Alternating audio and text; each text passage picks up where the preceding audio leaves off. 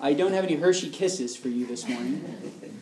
But what I do have is another incredibly difficult passage from the book of Numbers for us to look at, which has been a treat. I hope you guys have really seen through this series, you've really gotten a chance to wrestle together with these passages that we're usually kind of abandoned to wrestle with on our own.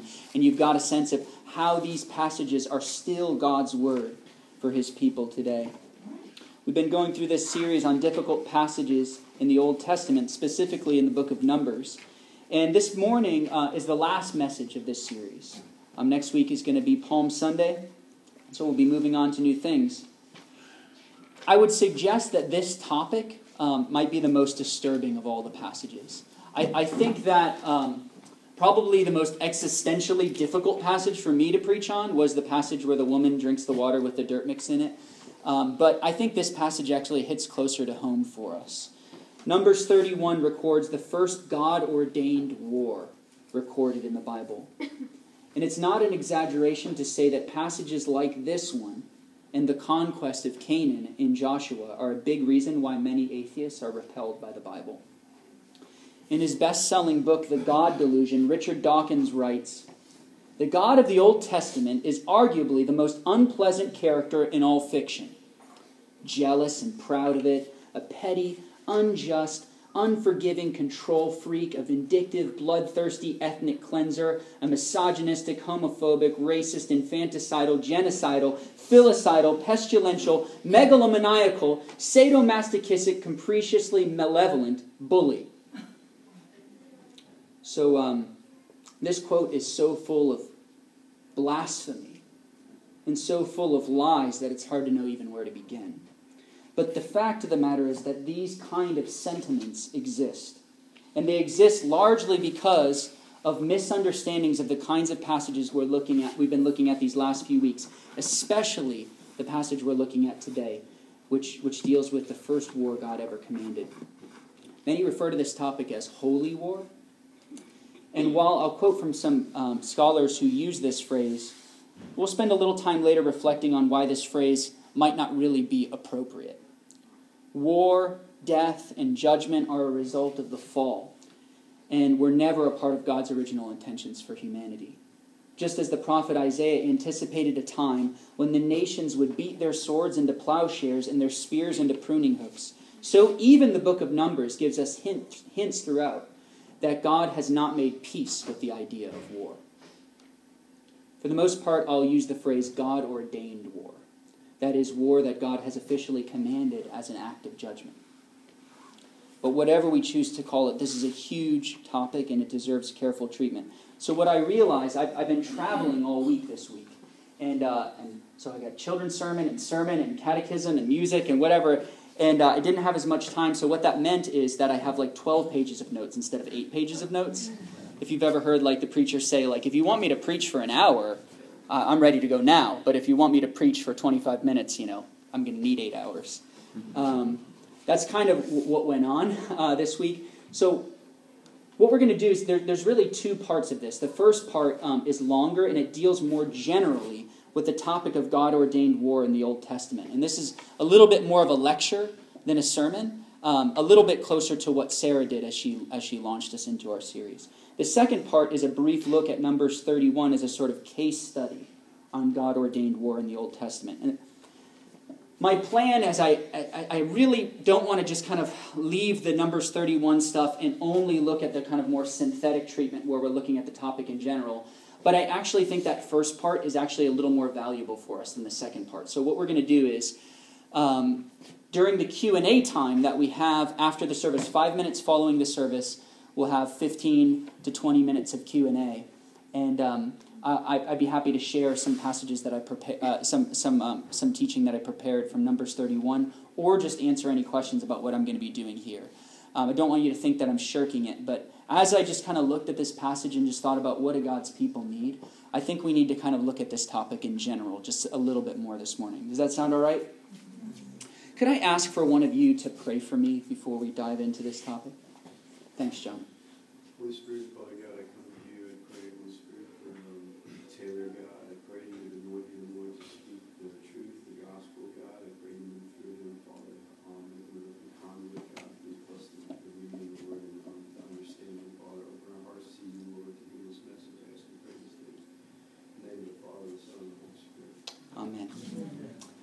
Man, I want to begin by recommending a book, and I'm not just doing this because there's a longtime InterVarsity Press editor in the room, but I wanted to begin by recommending this book, Old Testament Ethics for the People of God. If you're really seriously troubled by the Old Testament, this is just a really good place to start. It's written by a guy named Christopher Wright, and he's one of my favorite Old Testament scholars, and if any of you know me, you know that I quote from N.T. Wright all the time. So this is O.T. Wright. All right.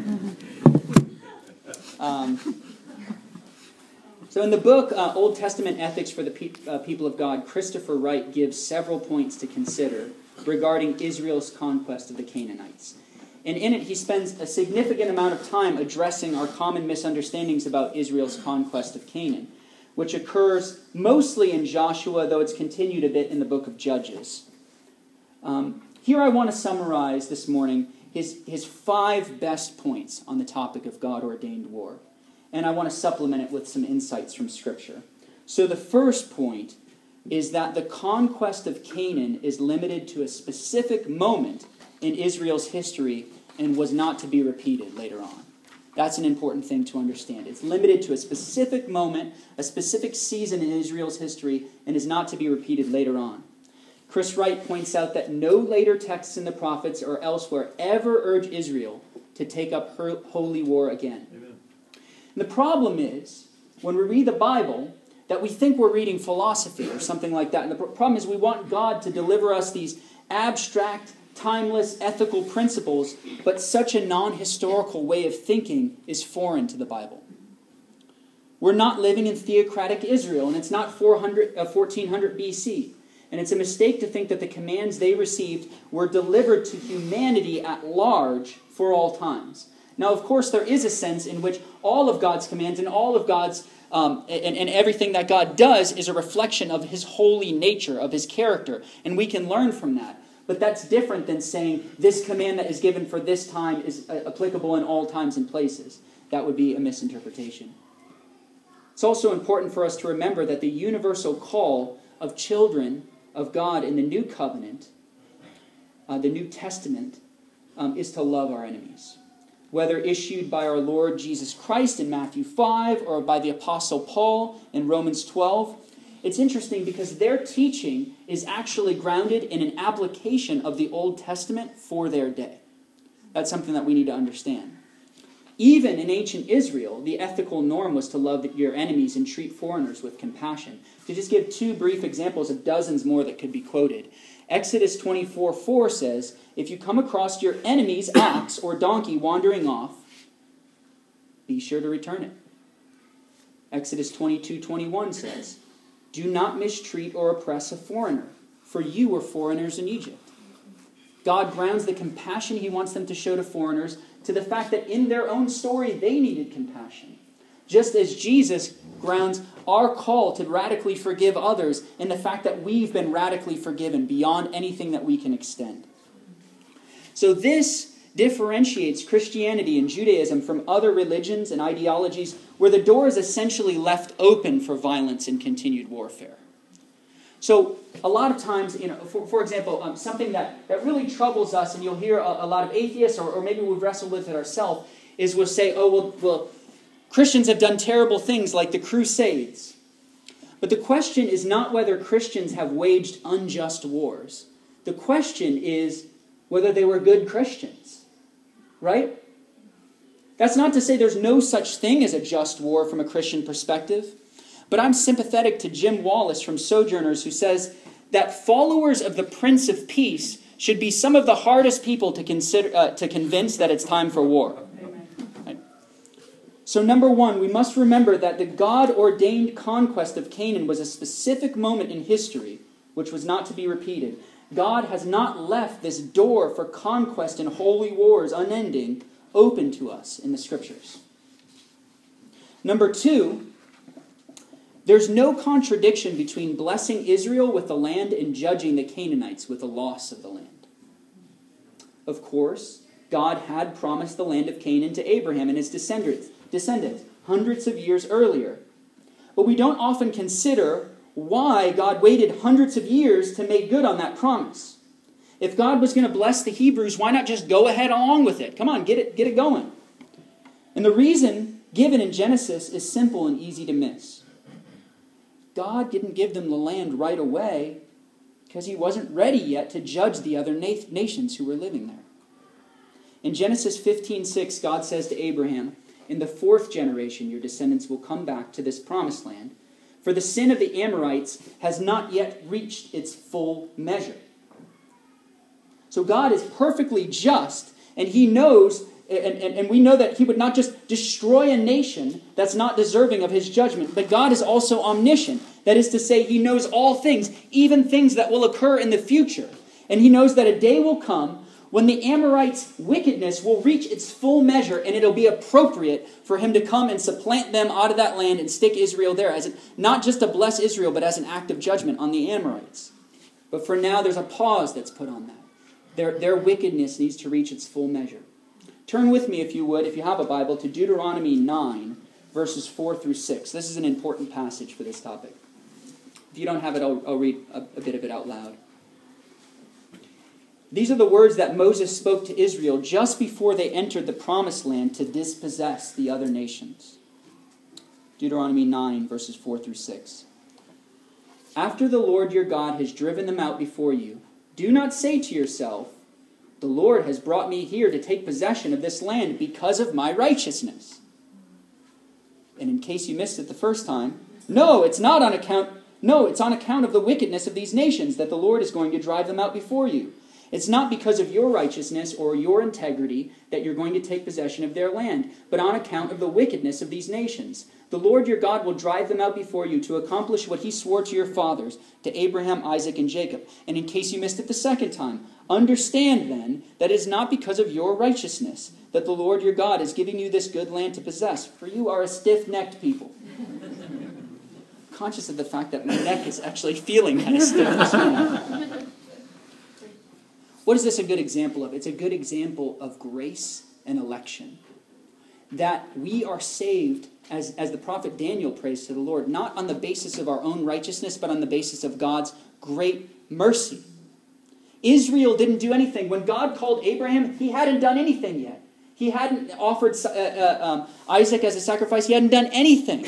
But God in his mercy called Abraham, and Abraham responded by faith. And it's the same with our salvation. We're called not on the basis of our own righteousness. We receive this great inheritance not on the basis of our own goodness. It's not something that we've earned. It's something that Jesus Christ has purchased for us. Amen. So just to summarize, there's no contradiction between blessing Israel with the land and judging the Canaanites with the loss of the land. Number 3, just to be clear, the conquest is described as an act of God's punishment toward these sinful nations. God did not arbitrarily select a group of people to destroy. Instead, he judged a group of people, the Canaanites, whose wickedness was inextricably bound to their idolatrous culture, and whose sin had reached its full measure. Among the practices implicit in Canaanite culture were things like worshiping idols and evil gods, sexual promiscuity, stealing women away for cult prostitution, child sacrifice, which the Lord abhors then and now, abusive forms of slavery. All these things were just woven into the fabric of that culture. See, culture can be a good thing. Culture can be a good thing. There's a lot of things about different cultures in the world that mirror, that show us that people are created in the image of God. They show us something true about God. But then there's ways in which our fallenness can be woven into cultures. And sometimes sin is so inextricably bound up with culture that it can't be dealt with unless God just eliminates that culture. Therefore, we're told time and time again that the land will vomit them out. Will vomit them out. There's nothing, besides having a baby, there's nothing more violent that happens to the human body than just when you vomit. You know, when that, it's just kind of uncontrollable thing, it has to come out, right? That's the way that God describes what happens to these people. Chris Wright comments that this speaks of something that is not merely an abomination to God, but is also repulsive and disgusting, so much so that he can no longer stomach it. This idolatry, this child sacrifice, this stealing women away for cult prostitution, this abusive slavery, God wants to vomit that out.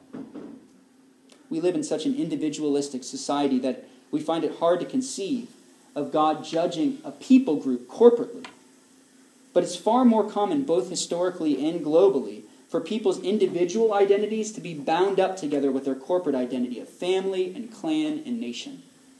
So for the Canaanites, their degradation as a people had reached such heights of systematic wickedness that it could not be reversed, and therefore God decided to remove them from history. Consider the severity of God, but also his kindness. Think of the flood in Genesis 6, when all of humanity had reached that point, and God decided he would start over again. In his book, God on the Docks, C.S. Lewis writes, "If war is ever lawful, then peace is sometimes sinful." Think about that for a minute.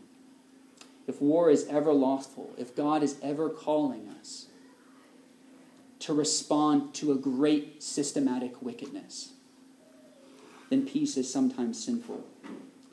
This is the idea at work here in Numbers. God cannot abide the peaceful existence of a nation systematically murdering their own children and assigning their women to serve as whores to gods who are in reality man-made monsters. In the conquest narrative, we see a righteous God who declares war on that kind of peace. That's tough for us. That's not the way that we usually like to think of God. But God is just. So number 3, just to be clear, the conquest is described as an act of God's punishment towards these sinful nations. So does this mean that God has an unjust bias towards Israel?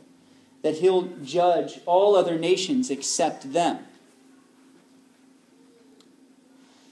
I think that sometimes that's the way that we look at it. We look at it even in the world today. As we think about Israel and Palestine and all these sort of relationships, we just think, God just loves his people. They can do whatever they want. God's never going to hold them accountable, and God just hates these people. They can do whatever they want. God's always going to hate them. That's not biblical. That's not scriptural. In fact, Israel faces the judgment of God more than any other nation in Scripture, because God's character never changes. God promised, number 4, to punish the Israelites in the same way if they committed these sins. In fact, this is exactly what happens throughout the rest of the Old Testament. Wright says that God warned Israel that if they behaved the same way as the Canaanites, God would treat Israel as his enemy, on the same terms as the Canaanites, and inflict the same punishment on them by using other nations. The land that had vomited out the Canaanites would be perfectly capable of repeating its heaving if Israel indulged in the same repulsive Canaanite practices. And of course, that's exactly what happened throughout the long history of Israel's dealings with Yahweh in the Old Testament. In many ways, the later prophets reversed this imagery of holy war in describing Yahweh's commitment to judge Israel for their sin and injustice. So think of it as I was doing the children's homily. Think of it, at first I gave it to Dante. Dante's not a Canaanite. He's a good boy. Then I took it away from him. He wasn't using the gift how he was supposed to use it. And I gave it to Miriam. And Miriam was representing Israel, right? And but she wasn't using that gift how she was supposed to either. So I took it away and gave it to my firstborn daughter, right? And this is part of what's going on in the gospel. Jesus, the true Israel, fulfills what his chosen people, what they collectively did not do, and in fact could not do because of their fallen nature. And he fulfills it not just on behalf of Israel, but on behalf of the Canaanites. Number 5, it's important to remember when we're talking about Almighty God, this is probably the hardest thing, and if this coin could drop, so many issues with the Bible for us would be solved. And that's just this, that fairness is a slippery concept, especially when sinful human beings assert themselves as judges over their completely holy Creator. I think today one of our main problems is we don't like this idea that God has a prerogative to judge his creation if he wants to. That he's holy, he's good, he's always going to act in his character. But one of the things that God is God is judge, and we want to be judge. All of our movies at the end, it's like, well, I couldn't find what I wanted, so I guess I'm going to go find my own truth, or whatever. We kind of put ourselves in this divine place that only God is supposed to inhabit, and we put ourselves at the center of the cosmos. C.S. Lewis summarizes this point profoundly. He says, the ancient man approached God, or even the gods, as the accused person approaches his judge. For the modern man, the roles are quite reversed. He is the judge. God is in the dock. He is quite a kindly judge, if God should have a reasonable defense for being the kind of God who permits war and poverty and disease. He's ready to listen to it. The trial may even end in God's acquittal, but the important thing is that man is on the bench and God is on the dock. Did you guys sense C.S. Lewis's sarcasm there? In other words, our insistence that Almighty God must answer to us for his behavior is laughable. Consider the Lord's discourse in Job 38 through 41. Where were you when I made this whole place? Where was your wisdom? Was it your wisdom that formed all this stuff? The Father has given the role of judge to Jesus Christ alone, and it would be a disaster, both morally and rationally, for him to abdicate that role to another. We must learn to trust his judgment and his character more than our own, and that should be our stock response. But this doesn't mean that God leaves us in the dark, for he wants us to know his character, and he's revealed it to us in his word, above all in his word made flesh.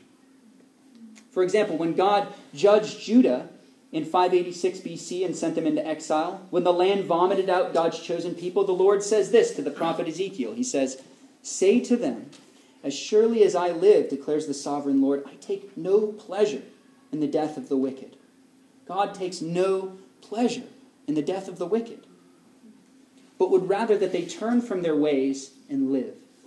Turn from your evil ways. Why do you die, people of Israel? God is pleading with his people. I'm just, and you're about to run into an immovable object. And I don't want you to. But I will not change. You must change. God wants us to know that his heart, he wants us to know his heart on this matter, so that whatever other reasons we might have, whatever reasons he might have for judging Judah or even the Canaanites, it's never the case that he takes pleasure in the death of the wicked. He would always rather have them turn and repent from their wickedness so that they might live. Remember, Jonah didn't even want to tell the Ninevites to repent because he didn't like them. He's like, I know if I tell them they're going to repent and you're going to have mercy on them, and I don't want you to do that. And God says, I want to do that though. Right? God's ways are not like our ways. It's a good thing that he's the judge and we're not the judge. I think for me, the place where I lay my head on this topic of judgment, and especially eternal judgment, which is a really difficult doctrine for me. Can I just throw that out there? God's eternal judgment of people is a very difficult doctrine. It's got to start with trust in who God is in his very nature. That we say, okay, well, the kind of God who's going to judge the world is the kind of God that though he was rich, yet for our sake became poor so that through him we might become rich. That the kind of God who's going to judge the world, did not consider equality with God a thing to be grasped, but made himself nothing, took on the form of a servant, even became obedient to death, even death on a cross. That's the nature of God, and that's the God who will judge the world. And that's the place where I lay my head on my pillow at night. And I don't when I get to this point when I'm like, well, what about these people that haven't heard you yet? And what about these nations in distant lands? And what about this person? They seem like they were kind of like misunderstood from a young age, and that kind of contributed to the fact that they were acting evilly. And I mean, what's going to go on here? What's going to happen, God? As if I'm stressed out that God is somehow not going to be loving and not going to be just and not going to be the God that we find in the face of Jesus Christ on that last day. When that is not in fact the case. That is indeed exactly the God that we're going to find. And that's where we can lay our head on the pillow and say, okay, in the end, God is God, and I am not.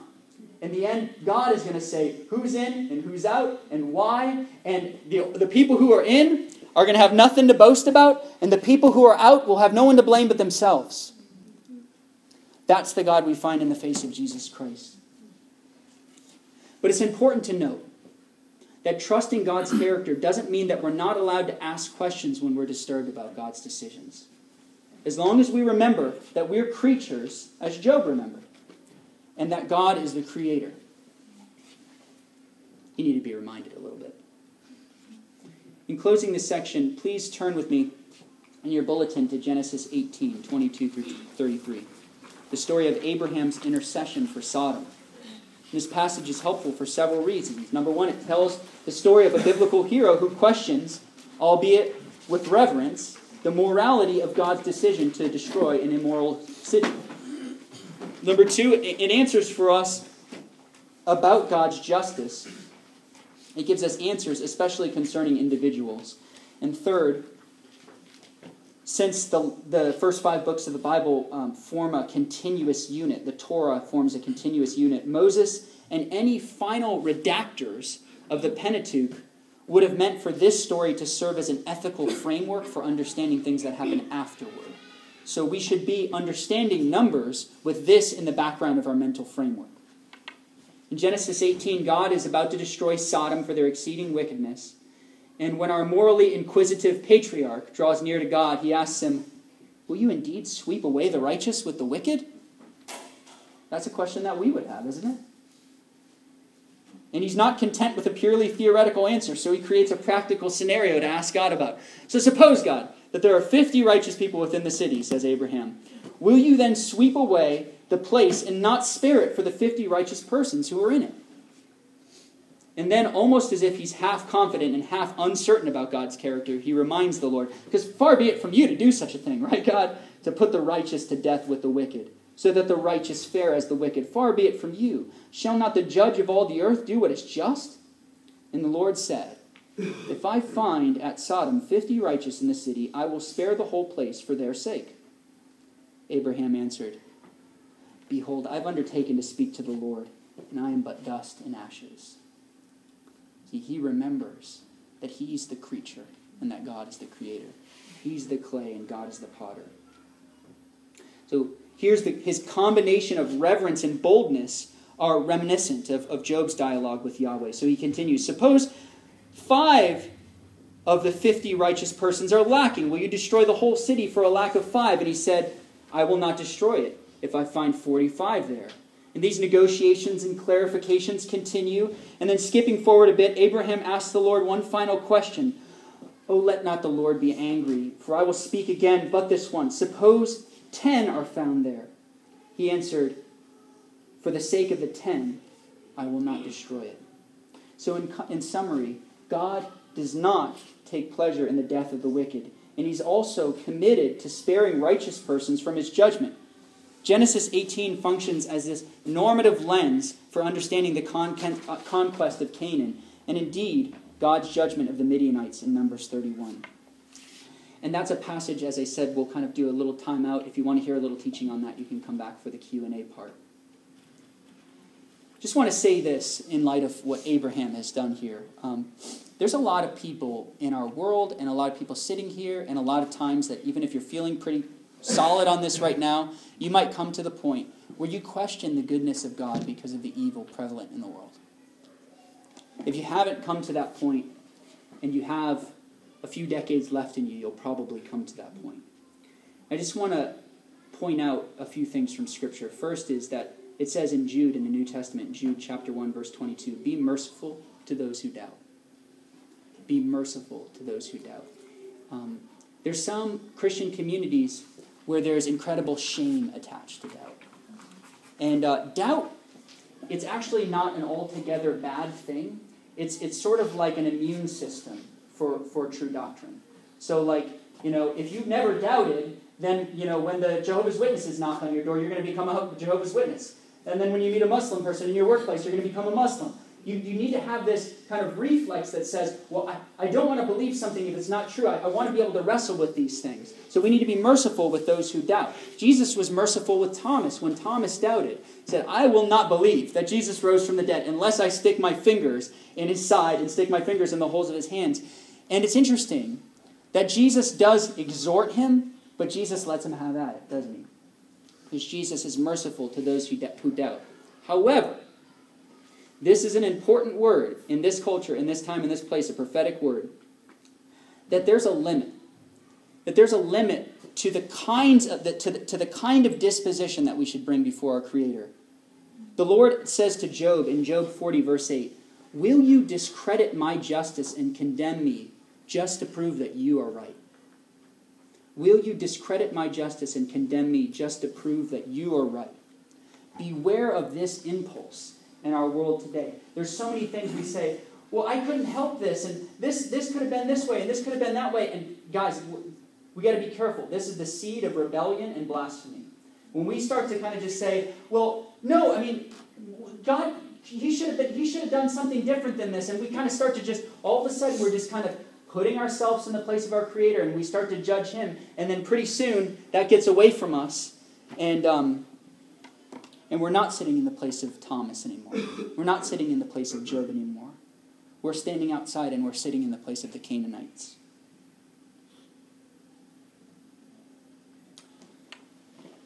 In summary, in closing, I should say, with the coming of our Lord Jesus Christ, it's important and it's clear that the age of grace and jubilee have been inaugurated.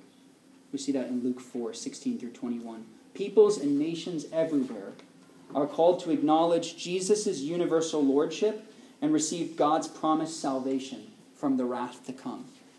The wrath that comes from His zeal over what's right, His zeal over what's just, but the salvation that comes over His zeal for what's loving and His zeal for what's merciful. In a great turn of events, even the Moabites, who are closely associated with the Midianites in Scripture, even the Moabites are given a place in the genealogy of Jesus through his great-grandmother Ruth. These people who are judged, these people who are God's enemies, it's like, oh, what's this Moabitess doing in Jesus' genealogy? What's he doing? What's she doing in the family tree of our Savior? So the Canaanite conquest anticipates our final judgment. That one day God will judge the entire world. And regardless of how we feel about these narratives as modern people, Christianity affirms that not only the Midianites, but all people have sinned and have fallen short of the glory of God. All people.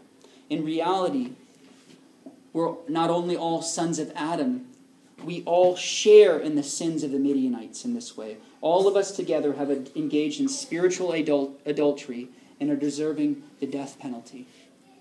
That's what the gospel says in Scripture. Yet not for the sake of 50, not even 10, but one righteous man. By this one righteous man, God has rescued us. He's cleansed our hands. He's atoned for us. And our only hope is in that ransom that God has provided. John Stott says, Jesus died bearing in his own innocent person the condemnation that we deserved. So the wages of sin is death, and Christ received those wages in our place. On the cross, our Creator, the one through whom all things were made, our Creator absorbed the full weight of our judgment in his own innocent person. And with this knowledge in mind, we can never look at these conquest narratives in the same way. Indeed, they serve to inflict the world with fear of God's righteous judgment. But even the book of Numbers insists that God's love exponentially trumps his justice. And in Jesus Christ, we see how that is. Let's pray.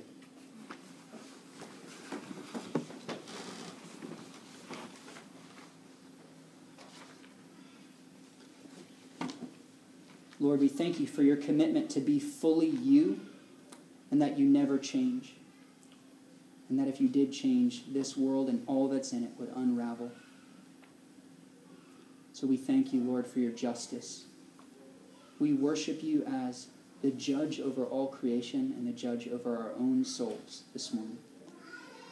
We thank you, Lord, that continuing to be perfectly just, continuing to be perfectly good and completely separated from all wickedness, you found a way to rescue us from our plight through the one righteous man, our Savior Jesus Christ. Lord, I pray that if any do not know him this morning, they would put their trust in him.